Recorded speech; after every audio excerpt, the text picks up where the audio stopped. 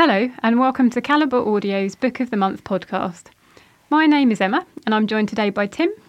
Hello. And this month we're discussing a non-fiction title called Footnotes, A Journey Round Britain in the Company of Great Writers by Peter Fiennes. Now, according to the author, the premise of the book is simple, or as he says, that's what it seemed when he started.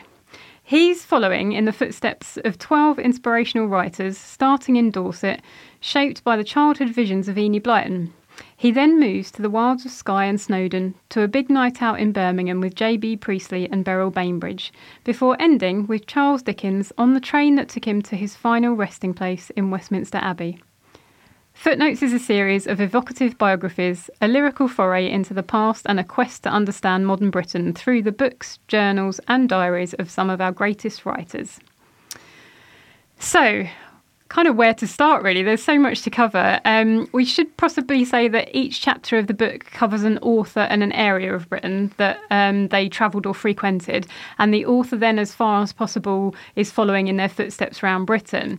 Now, I have a list of authors here just so that you know who he does cover. So there's 12 in total, and it's Beryl Bainbridge, Gerald de Barry, or Gerald of Wales, as we found out who he was, Enid Blyton, James Boswell, Wilkie Collins, Margaret Ethel Colquhoun, Charles Dickens, Celia Fiennes, Samuel Johnson, Violet Martin, whose pseudonym was Martin Ross, John Priestley, and E. Somerville, or Edith Somerville as we know her. So that's the list of authors. And the author, Peter, begins with Enid Blyton in Swanage and the Isle of Purbeck, and that's through the 1940s to the 60s. Now, the author starts there because he believed her influence runs deep in us all. And I have to say, I kind of agree with that. Yes, I do as well, yes. From my child, I grew up with Enid Blyton, and I don't know about you, Tim, where you came across her. But I think she was so... I've only recently discovered a little bit more about her, actually. And because obviously, growing up, Famous Five and Secret Seven adventures. Yeah. So you were only, as a child, you're only interested in the stories and not really the author necessarily behind the works. And the author, Peter Fiennes, he does delve into her background and character, which only in recent years I'd come across, partly because there was a BBC drama on her and just reading around it. So I was interested. He didn't shy away from that at all. But I just remember, I obviously just remember the beauty of the books and the enjoyment of the books. Yes, you lost yourself in her adventure stories, didn't you, as a child? You totally. Just couldn't wait for the next one. I was very much like that. And I think you're right. I think it's interesting the way he looked into her past and her politics and her background and some of the opposition to her that was really quite strong and it was quite sort of vicious and unkind in from some quarters. But I think what he also reminds everybody is that she wrote some wonderful children's books that brought children to literature.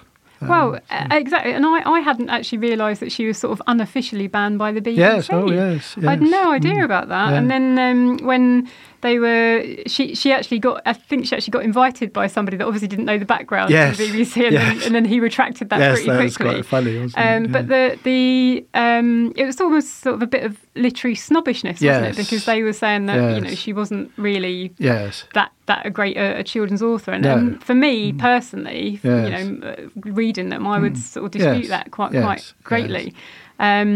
And I think the other issue was that her output was so magnificent. I had no idea that she'd written, I think it was 720 odd books or something. Amazing, isn't huge. it? Yes, that's right. I can understand that. Mind you, they were very short, some of them, weren't they? So, by today's standards. Perhaps Noddy going to town didn't take very long. But it was interesting, kind of revisiting that and hearing more about her character in that, and just sort of, but also he does put a different spin on it in that of the times that obviously she was writing in, and the fact that she ultimately, she was a fiercely fiery, independent woman, and she was negotiating her own contracts. And perhaps some of the other hierarchy didn't particularly like that. Because obviously, there was sort of sexism was rife in those days in that respect. So I wonder if that was a bit of sour grapes as well. Very much so. Yes, but you can't deny also some of the other things that he brings up about her background that are not.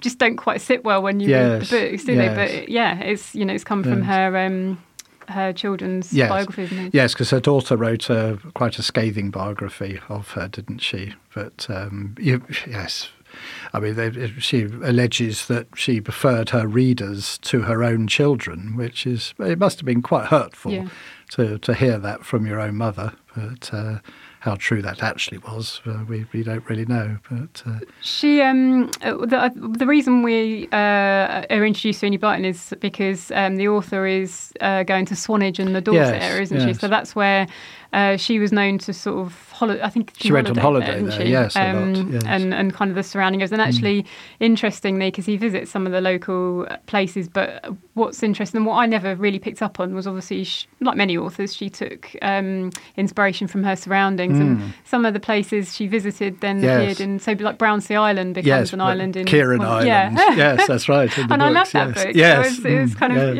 it was really good to read about that. What I hadn't realised, again, just only finding out a bit more about her background recently and what he stated in here, I hadn't quite realised sort of how relatively sort of young she died, and it was from Alzheimer's as well. Yes, sort of really, quite, but which must have been hard for her in her, how she was quite sort of controlling and forthright. Yes. So to then have that... To lose that, and also awful. to being an author, to sort of begin to lose the power of your speech and the command over the language, it must be absolutely devastating. She was just it really, for me, I don't know about you, but that was a real nostalgic start. Yes, so I kind of got into it straight away. Yes, that's right. Yes, I quite agree with you. Yes. And it kind of made me want to go back and revisit some of her story. I remember my nan has got me years ago. She bought me do you remember Reader's Digest? She used to do collections of books, and I've got these hardback books of the famous five. So they're in the loft somewhere. So I must go and scrabble out and get them again.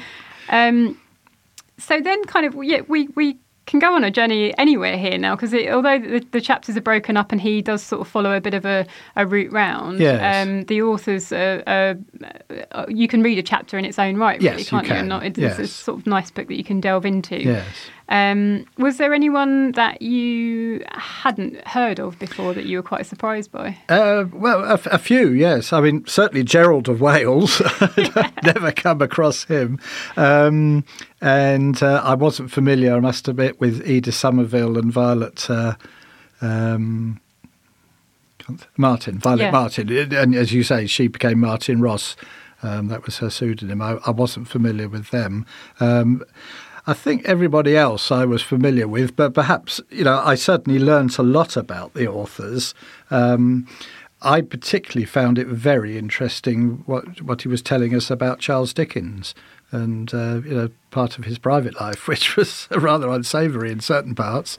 I must admit, I've read quite a lot about Dickens. Have you? So I've only just started dabbling sort of with some of the authors, but Charles Dickens I knew quite a lot. And I'd read some of the books he'd referenced, actually, the Claire Tomalin, because that's the other great thing about this book. He references quite a lot of other books, and he makes you want to go out and find more about and sort of read other books as well on the subject. But he's someone you grow up reading Dickens, and then you find a little bit, and it doesn't quite resonate with the character that you've become to know from the writer of the stories. But he was not particularly nice to his wife. No, which I think is indisputable, really, in that respect.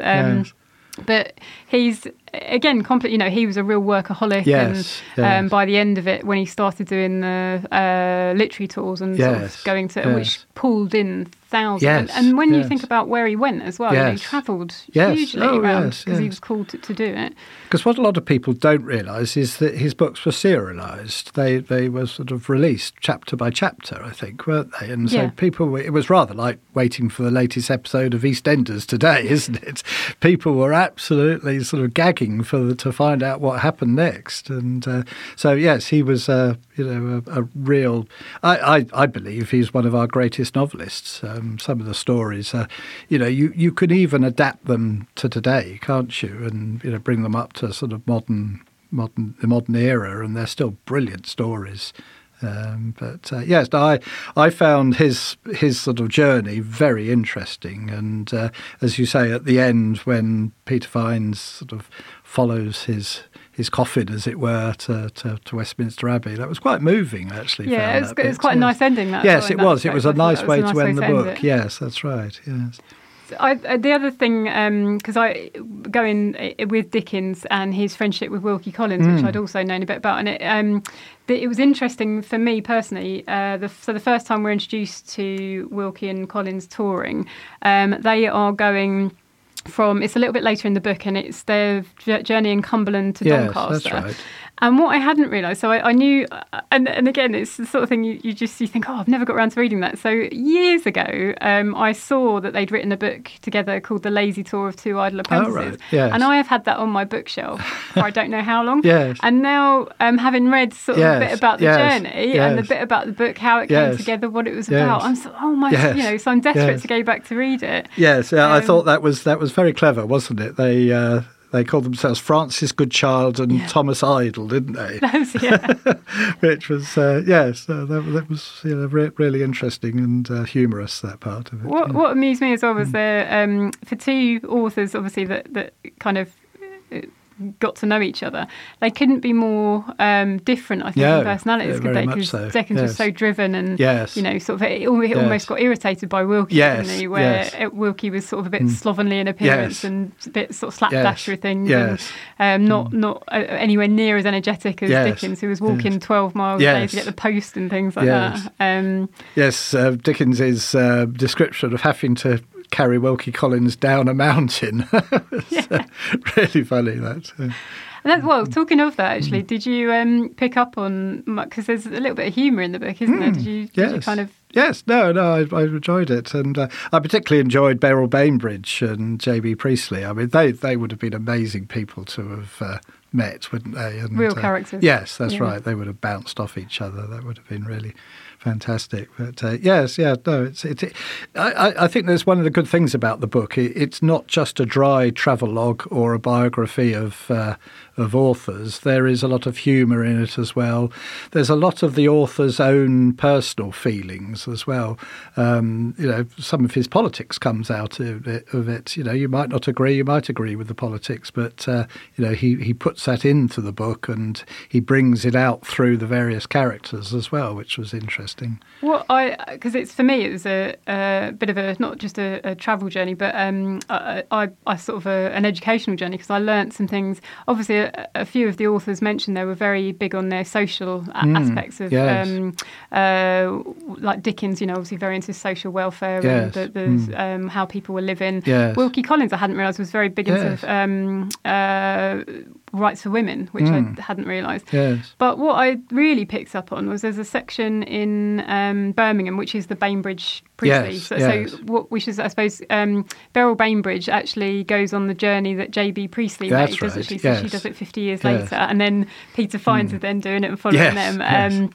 But there's a bit of a section in there about Cadbury's and Bourneville Village and what he did for very philanthropic and what he did for the workers and that was really interesting. I hadn't realised that at all. Right. Yes. So there's lots of bits in that I think that you take away which means I think there'd be bits for everyone. Yes, if you were just interested in authors or just the travel log of it or just history, because the general history, as you say, like Gerald of Wales. Can believe that. Yes, going around with Archbishop Baldwin as well. They must have been quite a pair together, I should imagine. That's what it's not. And because listening to the audio book is narrated by the author as well. Yes. So that's quite good because it comes out, his sort of. You kind of get a real feel, and the nuances of the humour is very well put across as well, because obviously he's written it, so he knows where it is. Yes, and he was a good narrator as well. I found him interesting to listen to. He was, good. And of course, he managed to squeeze in one of his ancestors, doesn't he? Celia Fiennes, who I must admit I'd never heard of either. No. She was. Let's just have a quick look on her, because I'm sure we're probably not the only ones, but she was. She lived between 1662 and 1741, and she travelled through every English county, most of them at times when the roads couldn't have been worse, and she kept a detailed journal which was finally published in 1888. Now bear in mind, in those days, a woman going unaccompanied on horseback just randomly ran is just unheard of, so she was trailblazing really in that respect. So that was an interesting chapter. That's right. Yes. Was there anything that struck you from the book that you thought, I would quite like to ask the author a question on that, or was there anything that cropped up that I'll tell you for why, because one of the things that I thought of was as I was going through, and particularly the amount of information he had, so not just his research that he would have done on going to the places, but the research and the clearly he'd read the books that he was talking about. And then when you flick to the back, I had a look, he's just put a select bibliography, so not even everything that he's read on the subject, and I counted, it was 116 books in that. Yes. That's without all his other resources and the websites he'd looked at. And I just really wanted to ask him how long it had taken him to write and put together, because it's not just the writing or the researching. He's then had to travel around. It would be interesting to know, did he do the travelling in order that he wrote the book, or did he do it all in one go, or did he sort of travel a section and then go back and write that up and then go out and do, because I think in some parts he's got his wife with him. She sort of obviously rocks up when that's when right. She sort of fancies the place that he's in, or sort of thing. So, it would be very interesting, as you say, to sort of find out how long he's been planning this book, and all the work and the research that went into it was meticulous. There's no doubt about it. I particularly found it interesting the way he was comparing places as the authors would have found them, and how they changed into today's terms, and how he found them. And it was a little bit sad in some cases. He obviously didn't particularly enjoy some of the places he went to, as some of the authors didn't enjoy being there either. But I think by and large, most of the places he's gone to probably are better today than they were in the author's times. Were there any places that you sort of struck you that you had memories of, that as he was talking about them, you'd visit, or places that you haven't been yet? That yes. I mean, certainly, I've always wanted to go to the sort of the Highlands of Scotland. I've never been there. I've been to Edinburgh and Glasgow, but never up to the north. I'd like to do that, but certainly when he was talking about places in Devon and Cornwall and Swanage and Dorset, I know very well. So that was interesting listening to what he thought of the places down there.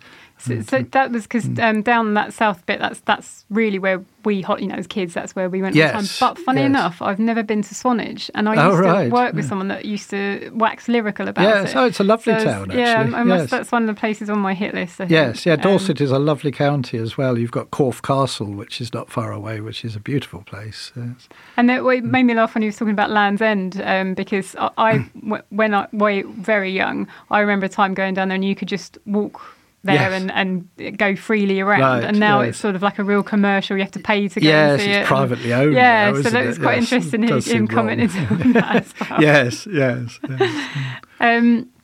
So so the other thing, just talking about where he is, going on from what you said about him looking at places and how they changed, and that one of the things that struck me was, and actually it was on the Beryl Bainbridge and J.B. Priestley one, it struck me because he was saying about a controversy and how in that time, where if you had a problem with someone, or you were sort of arguing an issue, the only way that people could do it would be to write to papers. So you'd write something, and then you'd have to wait 2 weeks for a response. And then it seems amazing, doesn't it? And I remember those, I remember that happening. And it seems so long ago, but really it wasn't really. No, but now everything's so instant. And you just sort of, add a comment underneath someone else's. Yes. But that made me chuckle because I thought, oh God, I remember that. Yeah. So there were lots of bits like that I think people, I think it's a very relatable book, isn't it? I think there's something for everyone, regardless. And as I say, in terms of you probably more than likely will sort of learn something that you didn't know before. Now, at the very end, he asks the age-old question of who would you ask to dinner? If you had the choice, who out of history, in history, would you ask for dinner? So his are very obviously the authors that he's featured in the book. But what was interesting that he then goes into a bit more detail about how he would seat them and why. And I thought that was brilliant. A really clever chapter, that. And yes, you could really imagine that room, couldn't you, in the inn with all the authors sat round the table, all the egos in the room. And that was a very interesting part of the book, wasn't it? Out of all of the authors that he mentioned, is there just, if you could pick just one, is there one in particular that you would have for dinner? I think it would have to be Dickens. I think I would love to meet him and talk to him. See, I'm struggling a little bit torn because I would immediately go to Dickens, but then having just found out a little bit about Somerville and Ross, because actually, funny enough, I'd never heard of them before, and literally a week ago, before I'd got to that chapter, a member had asked for one of their books, right, so I'd sort of started looking at them, and then obviously they appear in this book, and never heard of them before, so I thought, would I perhaps would I go for them? And then at the end of it, I thought, do you know what? Enid Blyton gave me so much joy as a kid, and I vividly remember, in the summer holidays being in the garden reading the stories, that I'd probably, I'd really want to, and particularly knowing a bit more about her background. I think I'd want to know a bit what made her tick a little bit more. And sort of find out, a bit more about what the sort of rumours were and that sort of thing. So I think I'd probably sometimes you can be disillusioned, can't you, when you meet your heroes, that they're not quite as you sort of remember them to be and would like them to be as well. They do say you should never meet your heroes. No, that's right. Yes. But so I don't know if you. I sort of thought that, and obviously there is a review on here that says relates to Bill Bryson and in comparison, but I think that's a pretty good. I don't know if anyone's read Bill Bryson before, but I think if you have, it's a good benchmark to go on. Definitely. I think if you read Bill Bryson, you'd probably enjoy this. Yes. But it is. There's so much. There's so much to really talk about and cover in it, and so much that I think people would pick out of it. So, is there anything else in terms of how you felt about the book? Anything that we haven't picked up on that you wanted to say at all? No, I think you're right. I think if you enjoyed Bill Bryson's travelogues, you'd enjoy this, and you would learn a lot from this as well, as we've done. We've learned a lot about authors that we didn't know before. We've learned about things of authors that we are already familiar with, and some of the places that he went to as well. It was interesting, as you mentioned earlier, the Bourneville village. It was very interesting hearing all about that. I think it was a wonderful book. I thoroughly enjoyed it. It would be great to think that maybe he'll write a sequel and perhaps sort of set off maybe in a different country like Bill Bryson has done. He's gone all the way around the world now. So perhaps we should write to him and pitch Yes, him. Yes, that's right. Yes. I have to probably caveat and say I'm not a big reader of non-fiction. I don't read a huge amount. No, I have read travel writing. I do enjoy that. So this is probably one that I would pick up and have thought I would have enjoyed anyway. But again, I think if you're not a non-fiction reader, and even if you've got a little bit of interest in books and authors in the background, just that is enough, I think, to keep you going on. And as you said earlier, I think it is the type of book that you can just dip into. You don't necessarily need to read it all in one go. Just dip into it, read a chapter at a time, and you'll get a lot from it that way. And it's, as I say, it's made me want to go, not only the Dickens and Wilkie Collins book that I've had on my shelf for ages, but I also, having a route round last night, I remembered I've also got a very old biography of Enid Blyton that I got years ago when I used to work in the libraries, and that was called Looking for Enid by Duncan McLaren, and I pulled that out, and I thought, I must have a little read of that, because it's a biography as well. So it's inspired me to go back and read a bit more, which can only be a good thing, I think. Yes, very much so. I don't know if you're aware, she lived in Beaconsfield, which is not far from here, where we are in Aylesbury, but at the model village in Beaconsfield, Beaconscott, it's a wonderful place to go. They've got trains and things going round. There is actually a model of Enid Blyton's house, Green Hedges. Amazing. Yes, that's there. I did not know that. So, I've been there once when I was a kid, but I think it's a fairly sort of recent addition, because we took the grandchildren there last year actually, and I remember spotting it then. Oh, brilliant! So she's well enough known in the county, yes. I think she's certainly locally she is a well-liked and revered person. Yes. Fabulous. Well, we hope we've inspired you to pick up the book. It is available in Calibre, so you can borrow it, and we hope that you do have a listen and enjoy. So we hope you've enjoyed this month's podcast anyway, and please join us next month when we're delving into the world of poetry with the award-winning collection called Kids by Hannah Lowe, and the more familiar favourite, we've got Pam Ayres. We're doing one of her poetry collections as well. So that's goodbye from me and goodbye from Tim. Right, bye everybody. Good reading. And hope you will join us next month. Thanks for listening. Thank you. Bye-bye.